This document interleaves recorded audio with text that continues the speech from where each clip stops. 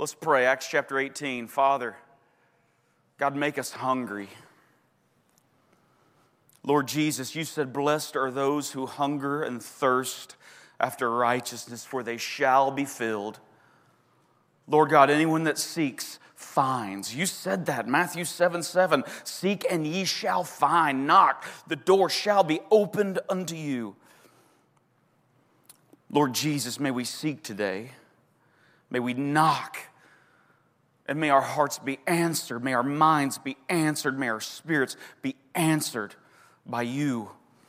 Father, we long for you. Help us find you. It is in Jesus' name. And everybody said, amen. Picking up where we left off last week, we started in Acts chapter 18. This is when Paul comes to Corinth. This is how the church gets started. We talked about for 18 months, a year and a half, Paul was in Corinth. He starts in the synagogue preaching the gospel to the Jews. Not long after that occurs, he shakes the dust off of his robe at them. They will not. Some of them believe. Crispus, the leader of the synagogue, believes. Some believe and go with Paul next door to a man named Titius Justus' house, and they start the church. Picking up in verse 24 of Acts chapter 18, I want to read this before we move to 1 Corinthians chapter 1 and verse 10, because there are some familiar names. And I want you to know who these people are. We talked about Priscilla and Aquila last week and Apollos briefly last week. But I want you to see in the text who these people are. So beginning in verse 24. Now a Jew named Apollos, a native of Alexandria, came to Ephesus. He was an eloquent man, competent in the Scriptures. That's the Old Testament. He had been instructed in the way of the Lord, and being fervent in spirit, he spoke and taught accurately the things concerning Jesus, though he knew only the baptism of John. So we've got this guy named Apollos who is an itinerant preacher. He's in Corinth for a while. He moves to Ephesus for a while, and he's a public speaker. He is what's that Tony guy's name? Tony, the self-help guy. What's his name? Robinson. That's it. Robinson, whatever. Meet the Robinsons. I don't know. He's one of these guys who just goes around, crowds follow because he speaks really well. He is a great upfront guy. The only problem is he doesn't understand the gospel. Nothing worse than a well-spoken person who doesn't understand the gospel, amen? He only knows the baptism of John. What's the baptism of John? Repent. You're a sinner. Repent, because God's coming. God's fixing to do something, and you need to be ready for what he's doing. That was the baptism of John. He knows he's a sinner. He knows he needs a Savior. The problem is he just doesn't know who the Savior is. Even though he knows about Jesus and says right things about Jesus. Jesus lived. Jesus had 12 followers. Jesus said this parable. He knows some of the things that Jesus said, and he communicates those things effectively, but he doesn't fully understand that Jesus is the Christ, that Jesus lived the perfect human life that you and I have not, and that he died in our place for our sins. And when we confess and believe in our hearts and in our minds and with our mouths the Lord Jesus, that he was raised from the dead, we shall be saved. He is the Savior. So what happens? He began to speak boldly in the synagogue. But when Priscilla and Aquila heard him, praise God for Priscilla and Aquila, they took him aside and explained to him the way of God more accurately. So it's funny. I see Paul, driver, over there in the back. I just saw him coming in. How many of you know the drivers, Donna and Paul? Aren't they precious people? They just kind of remind me of Priscilla and Aquila. Sorry to call you guys out this morning. I know it's embarrassing. But they don't stand up in the middle of service and go, wrong. No, but they're gentle. And they take Apollos off to the side. And they were like, let us help you. You've got gifts, you've got talents, you've got some good things going. Let us help you get it right. We need more Priscilla and Aquilas in the church, amen? We should all strive and long to know the gospel well enough that we can help other people along in the way of Christ. So Priscilla and Aquila heard him.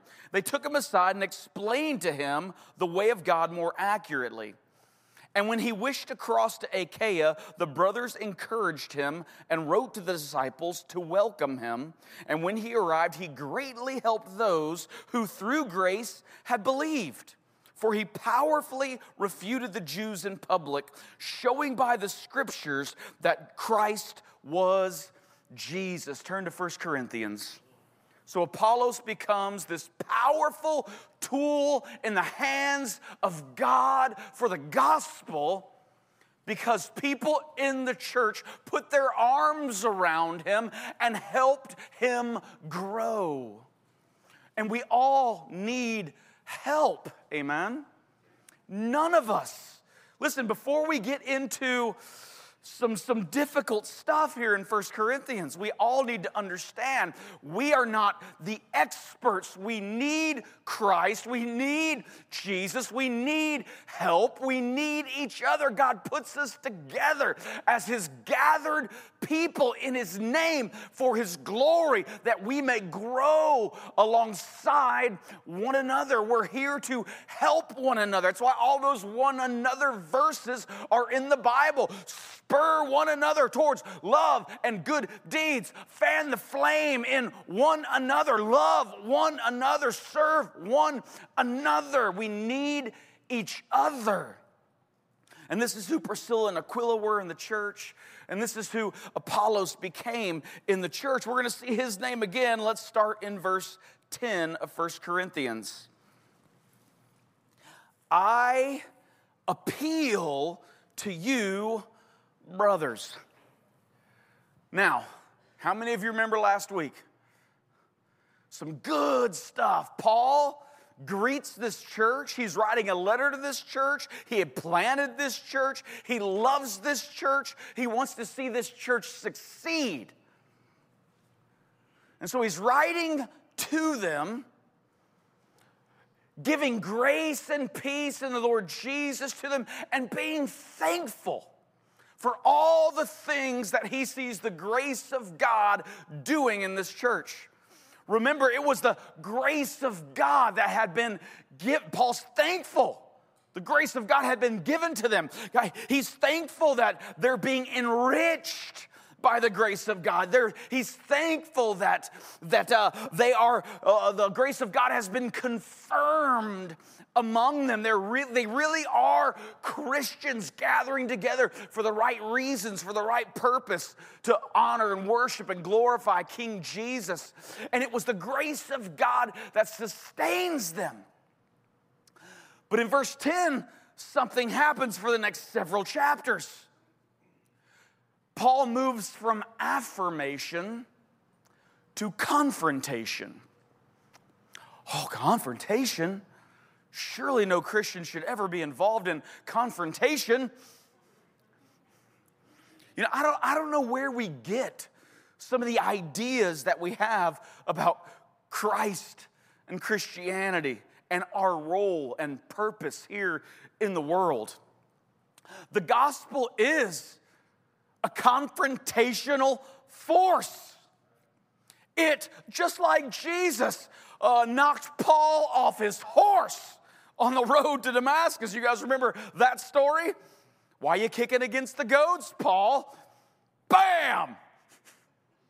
The gospel is confrontational, and we who serve the Lord Jesus in this world must be not confrontation for confrontation's sake, but sin is the problem in this world. And there is a solution to sin. His name is Jesus, and people have to be told about him. Paul writes to this church is thankful for them, affirms them in the faith, confirms the grace of God is upon them, but now begins to smack them in the chest. Now, this church had written some things to Paul and asked some questions. We're going to get to chapter 7. Just flip over to chapter 7 real quick. Let me show you something. Chapter 7, verse 1, Paul says, "Now concerning the matters about which you wrote."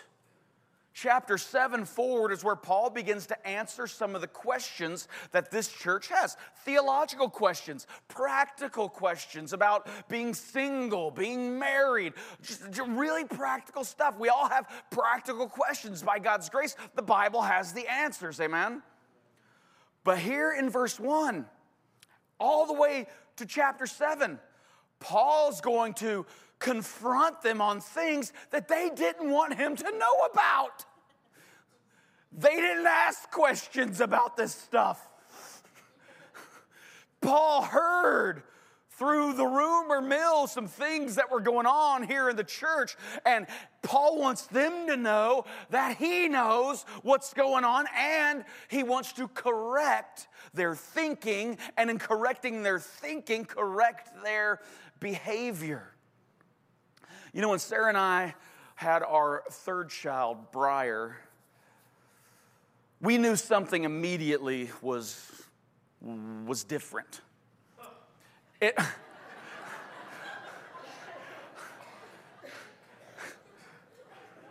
I hope Briar's not in here.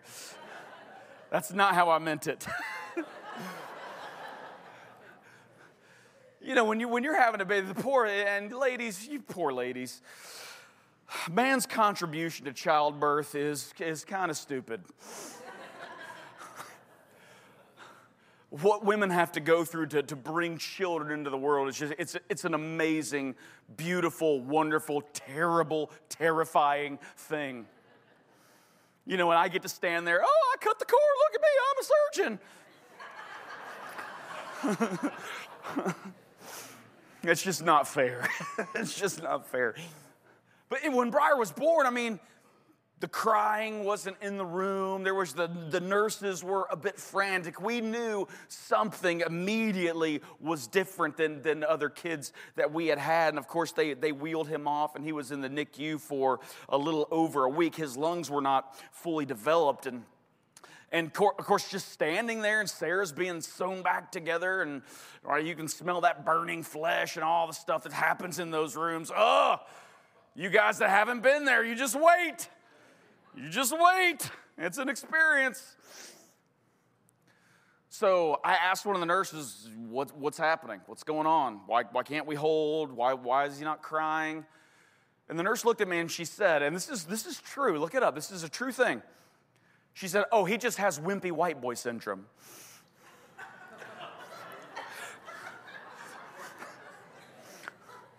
And I was like, are you racist? But it's a real thing. And it happens a lot with young boys. It's actually pretty normal, happens quite a bit. Lungs don't develop, and they're kind of feeble when they're born, and they just need some extra care until those lungs develop. But they actually call it wimpy white boy syndrome. And the church, I think, has developed the same thing.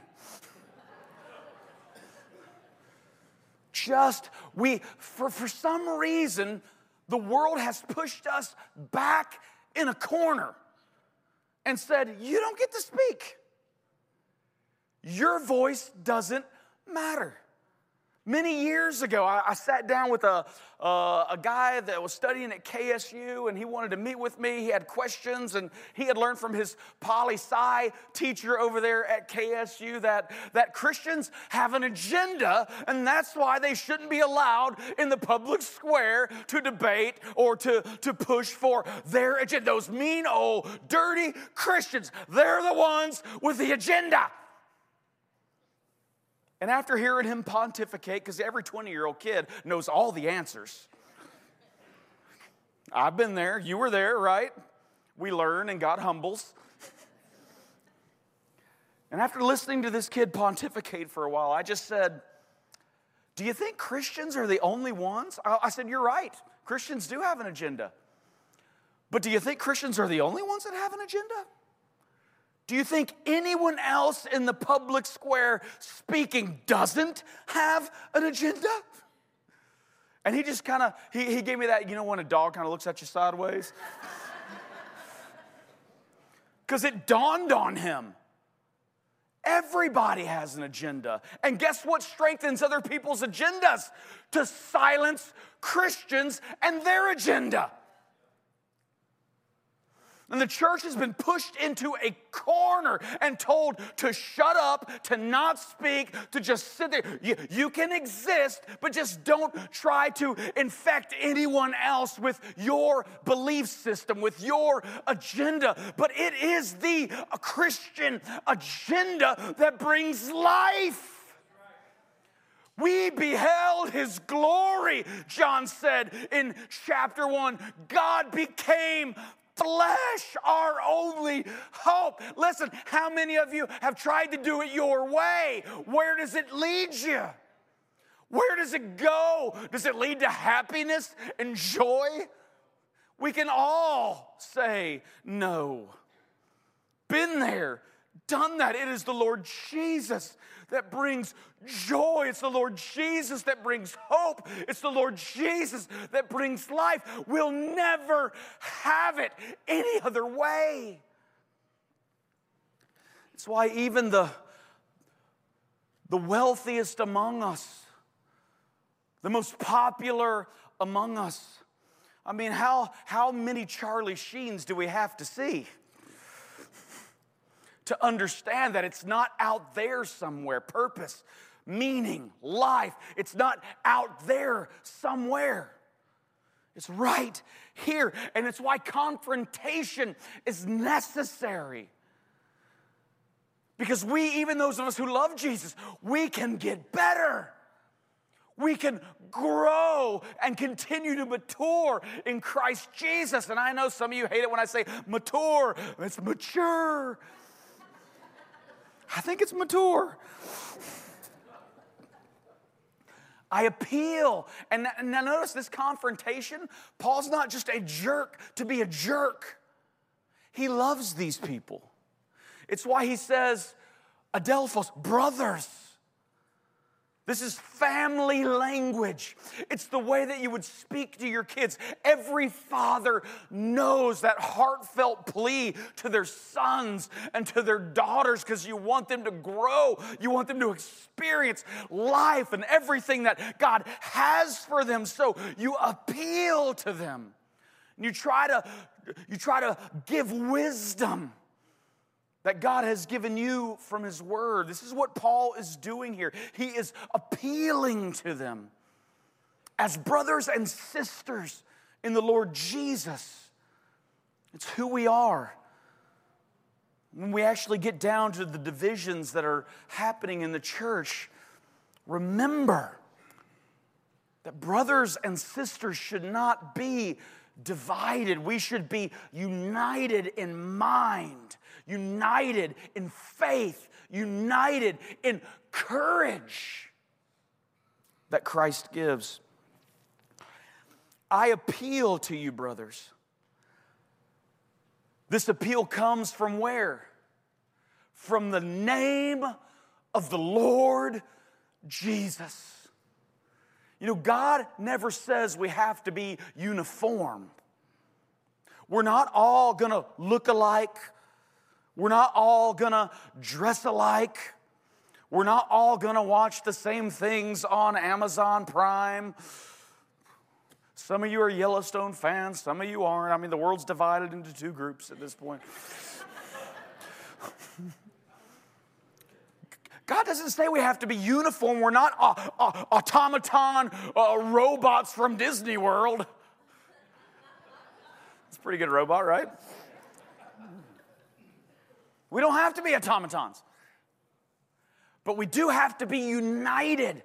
And where does our uniting come from? The Lord Jesus Christ. It's His name. His name is how you and I can stand together, locked arm in arm. Look, some of you may be fish and chips, and some of you may be bangers and mash, but we can still be arm in arm, locked together.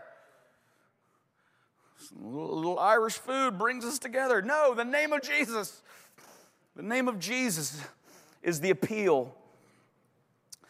I appeal to you, brothers, by the name of the Lord Jesus Christ, that all of you agree and that there be no divisions among you, but that you be united in the same mind and in the same judgment. Now, here's the problem.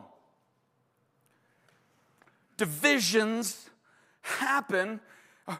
Paul is writing to a church that the grace of God is clearly seen in.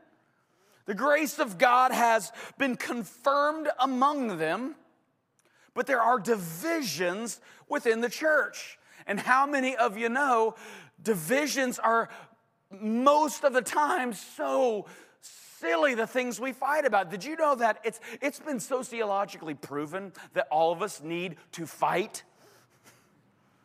Psychologically, in every human being, there is a fight. We need to punch somebody. We just do. Which is why the world is such a wreck.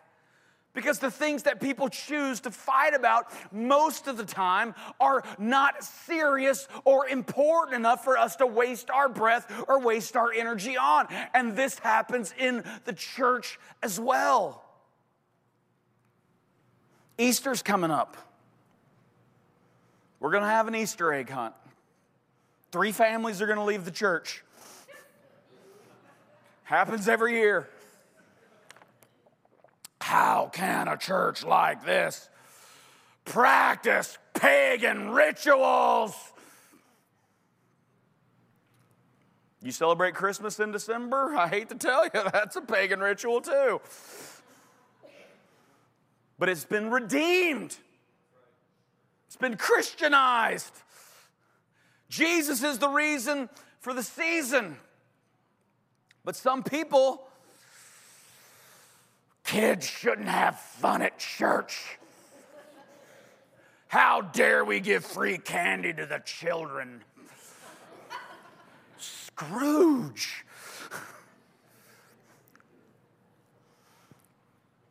That's why we have, and moving into this thing, man, I grew up in church.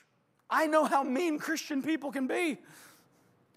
I know Sister so-and-so sitting there with her lip furled and her arms crossed, and she doesn't ever have anything good to say. Sweet little lady.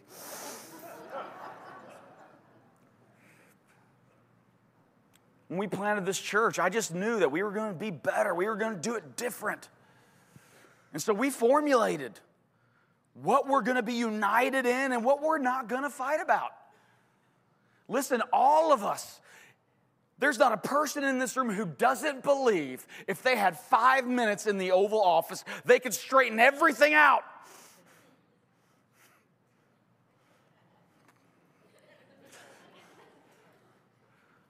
But what happens is so easy.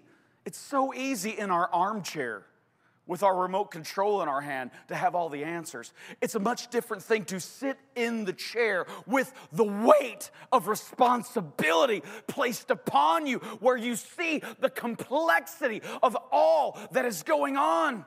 It's different in the chair of responsibility. We laid out, here's the things we're not going to fight about. Because how many of you, you've been at Thanksgiving table and you watched that movie? That's rated R. Christians shouldn't watch rated R movies. You're not a Christian. Secular music.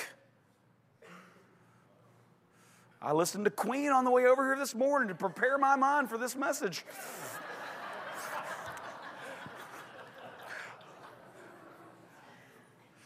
Call me Mr. Fahrenheit. All right, when I got saved, I was told, That Grateful Dead belt buckle, it's got to come off. It goes into the fire. All my CDs, all my records, because that's what Christians did. Some of you partake in foods that others don't partake in. Some of you partake in liquids that other people don't partake in. I'm not talking about cough syrup. There's all kinds of things that we can fight one another about. But God says, man, don't fight. Live and let live, right? Don't fight about the small stuff, the insignificant stuff. Unite where it matters most. The name of the Lord Jesus Christ. You're sitting next to somebody who didn't vote the way that you voted in the last election. But guess what? We can still be brothers and sisters together, united in what is the most important. There's a lot of different visions for this world, but there's one vision that's going to be fully realized, and that's the vision of Christ and Christ alone. Amen? We can unite, and this is what Paul's hope is, uniting the church in what's most important. Because what are they divided about? Let's see. Verse 11. For it has been reported to me by Chloe's people. Now, Chloe, this is the only place in Scripture where we find her name. Evidently, she is a traveler, probably a business person who travels back and forth from Corinth to Ephesus. We know that Paul is in Ephesus when he writes this back to the church in Corinth. So Chloe is a member of the church. We believe in Corinth, but as she travels, she fills Paul in, and her business associates fill Paul in on what is happening with the church that he's been away from for some time now. So Chloe's people are telling Paul what is happening, things that they've written to Paul but didn't ask about, didn't tell him about, but he's found out. And it's through Chloe's people. It's been reported that there is quarreling among you, my brothers. Quarreling. How many of you parents, when you get in the car to go somewhere to eat, you just stopped asking your kids where they wanted to go? We got smarter, didn't we?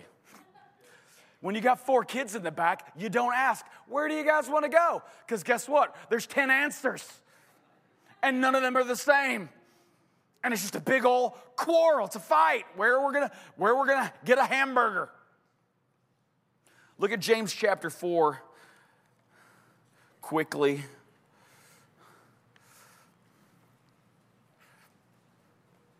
Some of you got in a fight in the car on the way here this morning.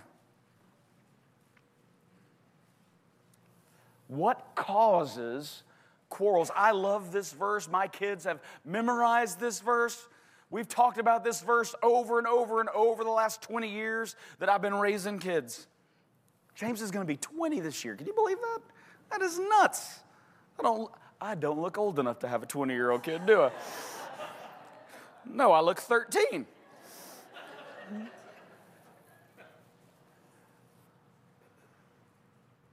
Because every time there's unrest in the home, there is a reason, and the reason can be pinpointed. The Bible tells us where quarrels and fights come from. James chapter 4. What causes quarrels and what causes fights among you? Wouldn't you like to know the answer?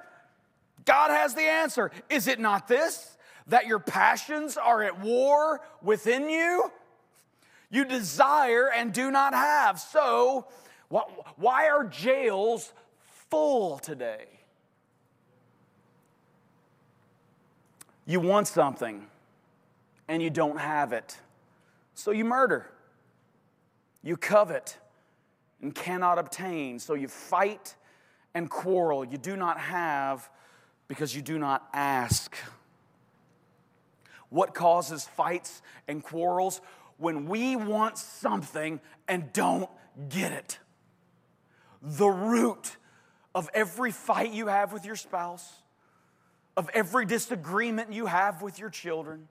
Maybe it's respect you want that you're not getting. Maybe it's control in the house that you want, but you're not getting. But every time somebody is unhappy with somebody else and a fight breaks out, it's because our desires, our passions are at war within us. We want something that we're not getting.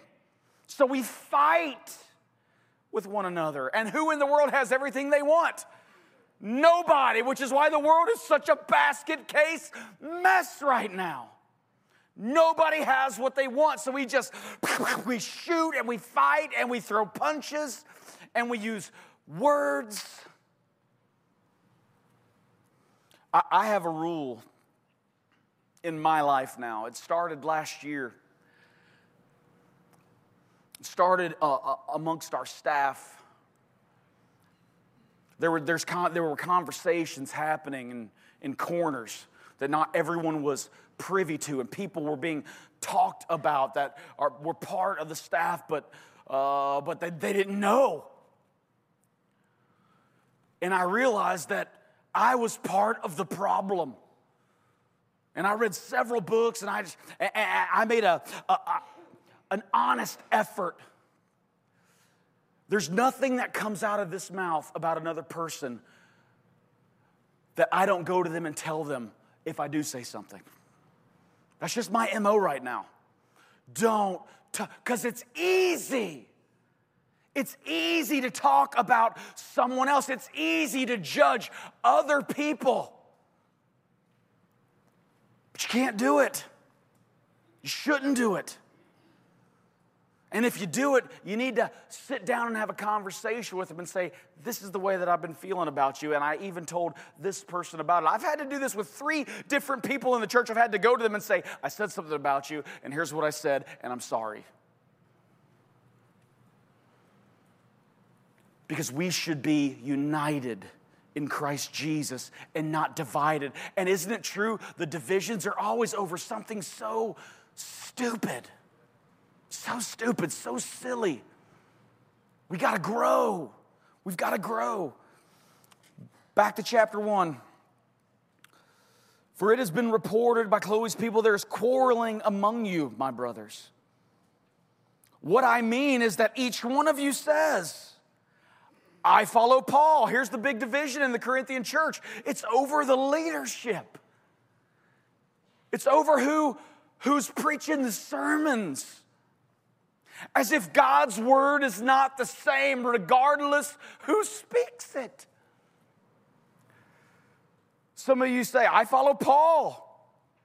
I follow Apollos. There's our witty grandmaster speaker that has moved from Corinth to Ephesus and is preaching all around that Priscilla and Aquila have helped out. Some say, I follow Cephas. Cephas is the name of the apostle Peter, Simon Peter, the first called of the 12 from the boat where he sat with his father as a fisherman. Jesus said, follow me. I'm going to make you a fisher of men. So Peter had evidently come to the church in Corinth and visited for a time and had preached there. And so the people in the church are all claiming different leaders. What we like, and isn't it true there are people we just like more than others? I really like Zach Galifianakis. I just do. I really like, who's the albino guy, the comedian, the stand-up? I quote him all the time. Jim Gaffigan. I like Jim Gaffigan. The albino. That's his own joke. So there's some comedians I can't watch. There's other comedians I really love. And it's the same in the church. We all have preachers that we like. It's why most of you this week, you've been on Desiring God's website at some point. Maybe you were on Grace to You at some point. Maybe you were on Doug Wilson's website at some point. Right? There's those speakers that we identify with, that we love. We just love the way they say it. Maybe they have a wit about them or a humor about them, or maybe they're just so good at articulating God's word. It's okay to have somebody you like better. Amen? It's not okay to divide when they're not the ones presenting the word. And by God's grace, our church has really grown in this. You know, when I used to take a Sunday off, my phone would blow up. Where are you? We hate it when you're not here. By God's grace, that doesn't happen as much anymore. And by God's grace, hasn't God given some great leaders to this church? Praise God, man, put your hands together. Praise God for Pastor Jeremy, who's usually sitting on the front row. I call him out and he's not here. Awesome. Pastor Nick, man, that guy can throw a sermon straight down the middle, amen. Did you guys see Scott Valiani a few weeks ago, our student director? God, I wanted to kiss him on the mouth after that sermon.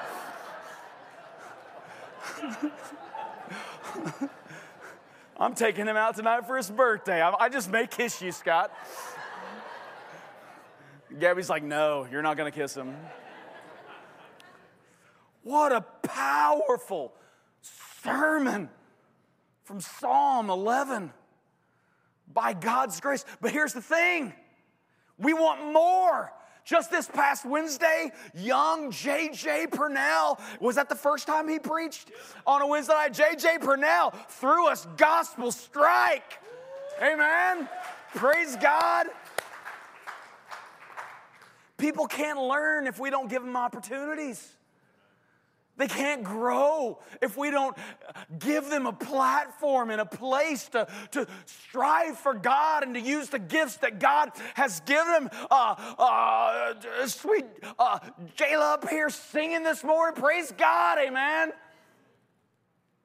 God to provide for others a chance, an opportunity. So praise God for our favorite people. But praise God for new voices and new ways, new personalities to hear God's word through. Never walk into church, and if the person who you want to be on stage is not on stage, don't come in and go, no, this is going to be terrible. Because guess what? If you think that, it's going to be terrible. But if you sit down and you say, you know what? God's word is God's word. And anybody can proclaim it. And so I want to hear you will always hear what God has to say if you're listening to God speak through his word. You'll never be disappointed. Praise God, amen? God is so good at helping us grow through the simple things that divide us. They're divided over leaders. Now watch this. I follow Peter. I follow Paul. I follow Apollos. I follow Christ. There's always that self-righteous, there's always that one. So spiritual. So much better than everybody else. Well, I don't follow any man. I only follow Christ. This is for the person. Right? Why did Paul put this in here? It's for the person who doesn't even think they need the church.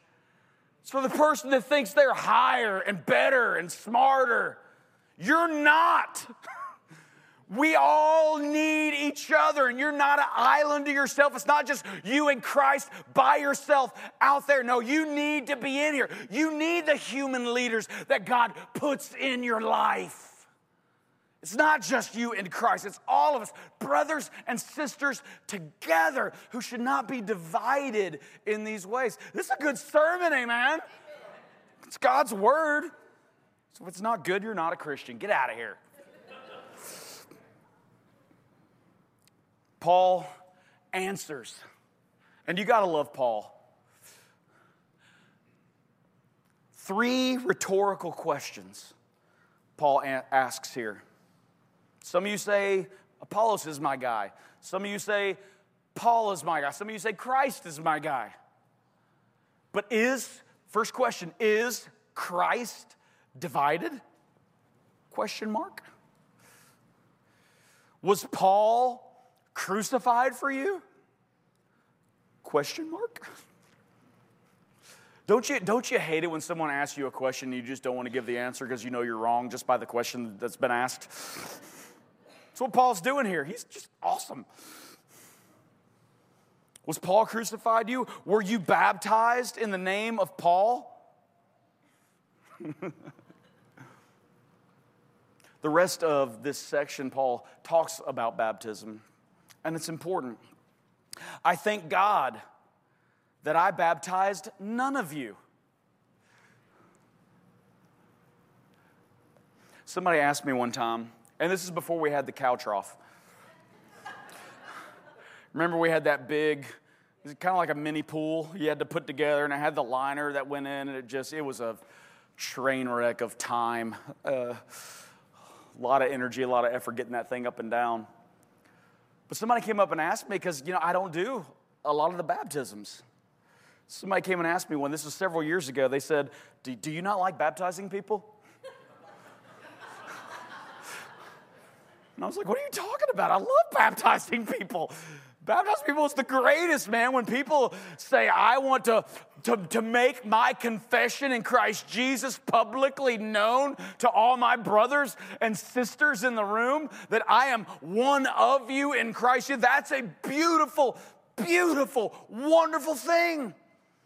I love baptism. I've got a book this thick called Baptism Through the First 13 Centuries.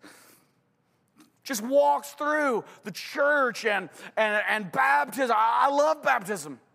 But they thought I didn't like baptism because I never baptized anybody. When the reality is, it's hard to get out of a bathtub, soaking wet, go change, and be back on stage in 5 minutes ready to preach. Paul's the same way. Paul's busy preaching and teaching, and other people are doing the baptizing as people believe. And Paul says, those of you who, I follow Paul. He's like, I'm so glad I didn't baptize you, because that would give more credit to the argument that you're dividing with other people on. It doesn't matter who does the baptizing. What matters is that Christ is proclaimed and people believe and are baptized. Paul's not downing baptism here. Jesus said, go make disciples and baptize them. It's why we baptize in the name of the Father, the Son, and the Holy Ghost.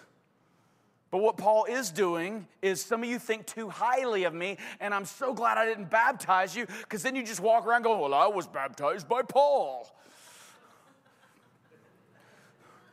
Paul says, I only baptized Crispus and Gaius, which, by the way, ladies, if you're pregnant and having a son, Gaius, probably not the best name. Crispus, way better.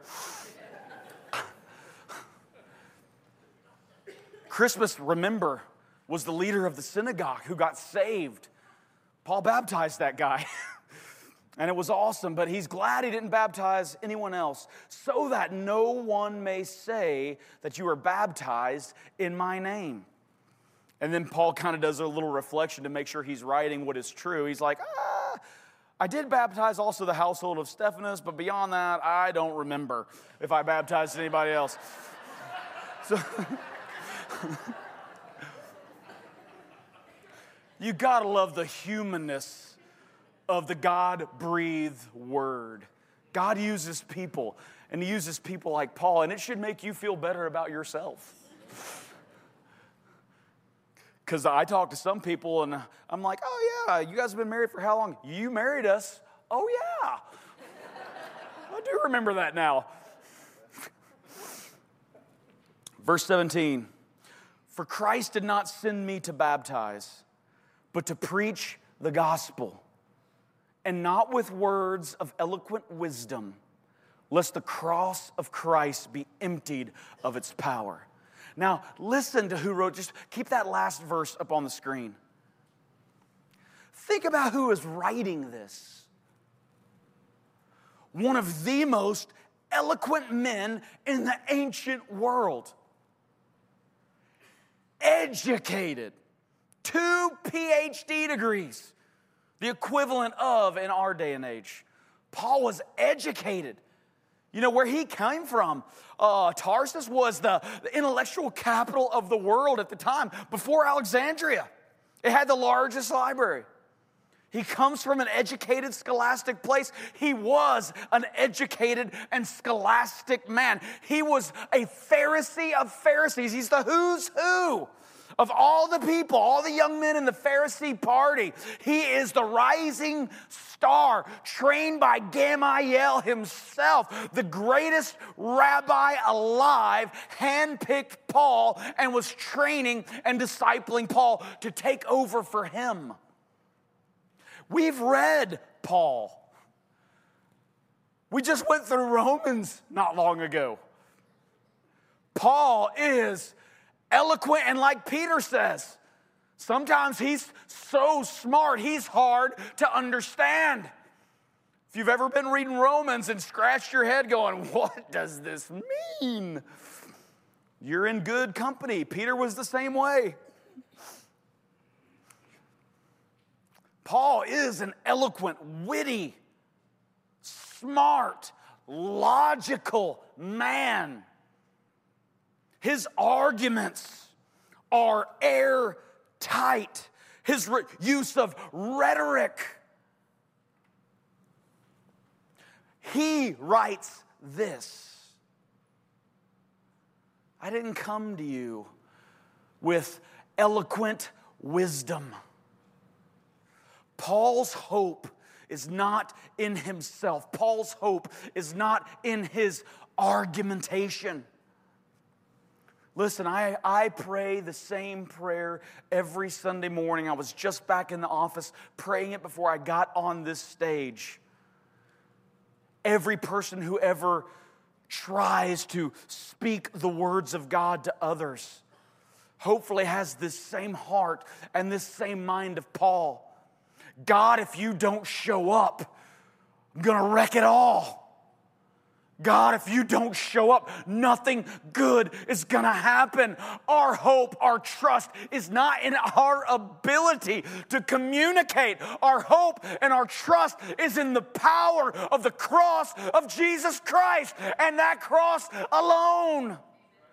That's the power that breaks a man's heart. That's the power that turns stone into something soft and pliable. Our human hearts. It is who God is. It is what God has done. Living the perfect life that we have not. Dying in our place for our sins, showing us our sin that we can come and fall at His feet and experience forgiveness. Our sins absolved, paid for. There's a penalty for it, but it's been paid for through the life, death, burial, and resurrection of Jesus Christ. This is the power. And may there never be a time where we gather in this room or in some other format where the cross of Jesus Christ is not lifted high for all to see. Just like the bronze serpent in the wilderness. We just walked through Exodus. A little later on, we would have got to the bronze serpents. God's people complained, moaned. They were divided over leadership. Who are we going to follow? Let's choose somebody. Let's kill Moses. Let's choose somebody else. Let's go back to Egypt, is what they wanted. People hate change. They'd rather be slaves in Egypt than for change to occur. When God has this beautiful new land that flows with milk and honey, but they get tired on the journey there and want to go back. Let's get rid of Moses. God sends snakes to bite them, and they're dying of the poison from the snakes. But Moses raises up a bronze serpent by God's command. And he tells the people, if you're bitten, look up. at the bronze serpent, and God will provide healing for you. Jesus says in the New Testament, just like the bronze serpent was lifted up, and it brought salvation, healing to the people who gazed upon it, so the Son of Man must be lifted up. I may not know you. I may not know where you're from. I may not know what you're going through this morning. But here's what I do know. Look up to the cross of Christ and see salvation.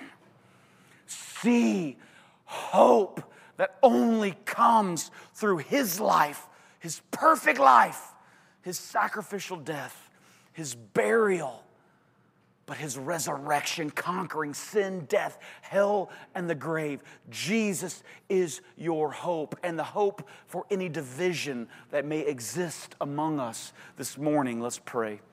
Father, we love you. Thank you for your word. Thank you for the next several weeks in these beginning chapters of 1 Corinthians, so germane to where we are now in the world. Father, raise our hopes as we study your word together, that we may see you, that we may know you, that we may be trained by you, that we may make a difference for you in this world. It is in Jesus' name, everybody said.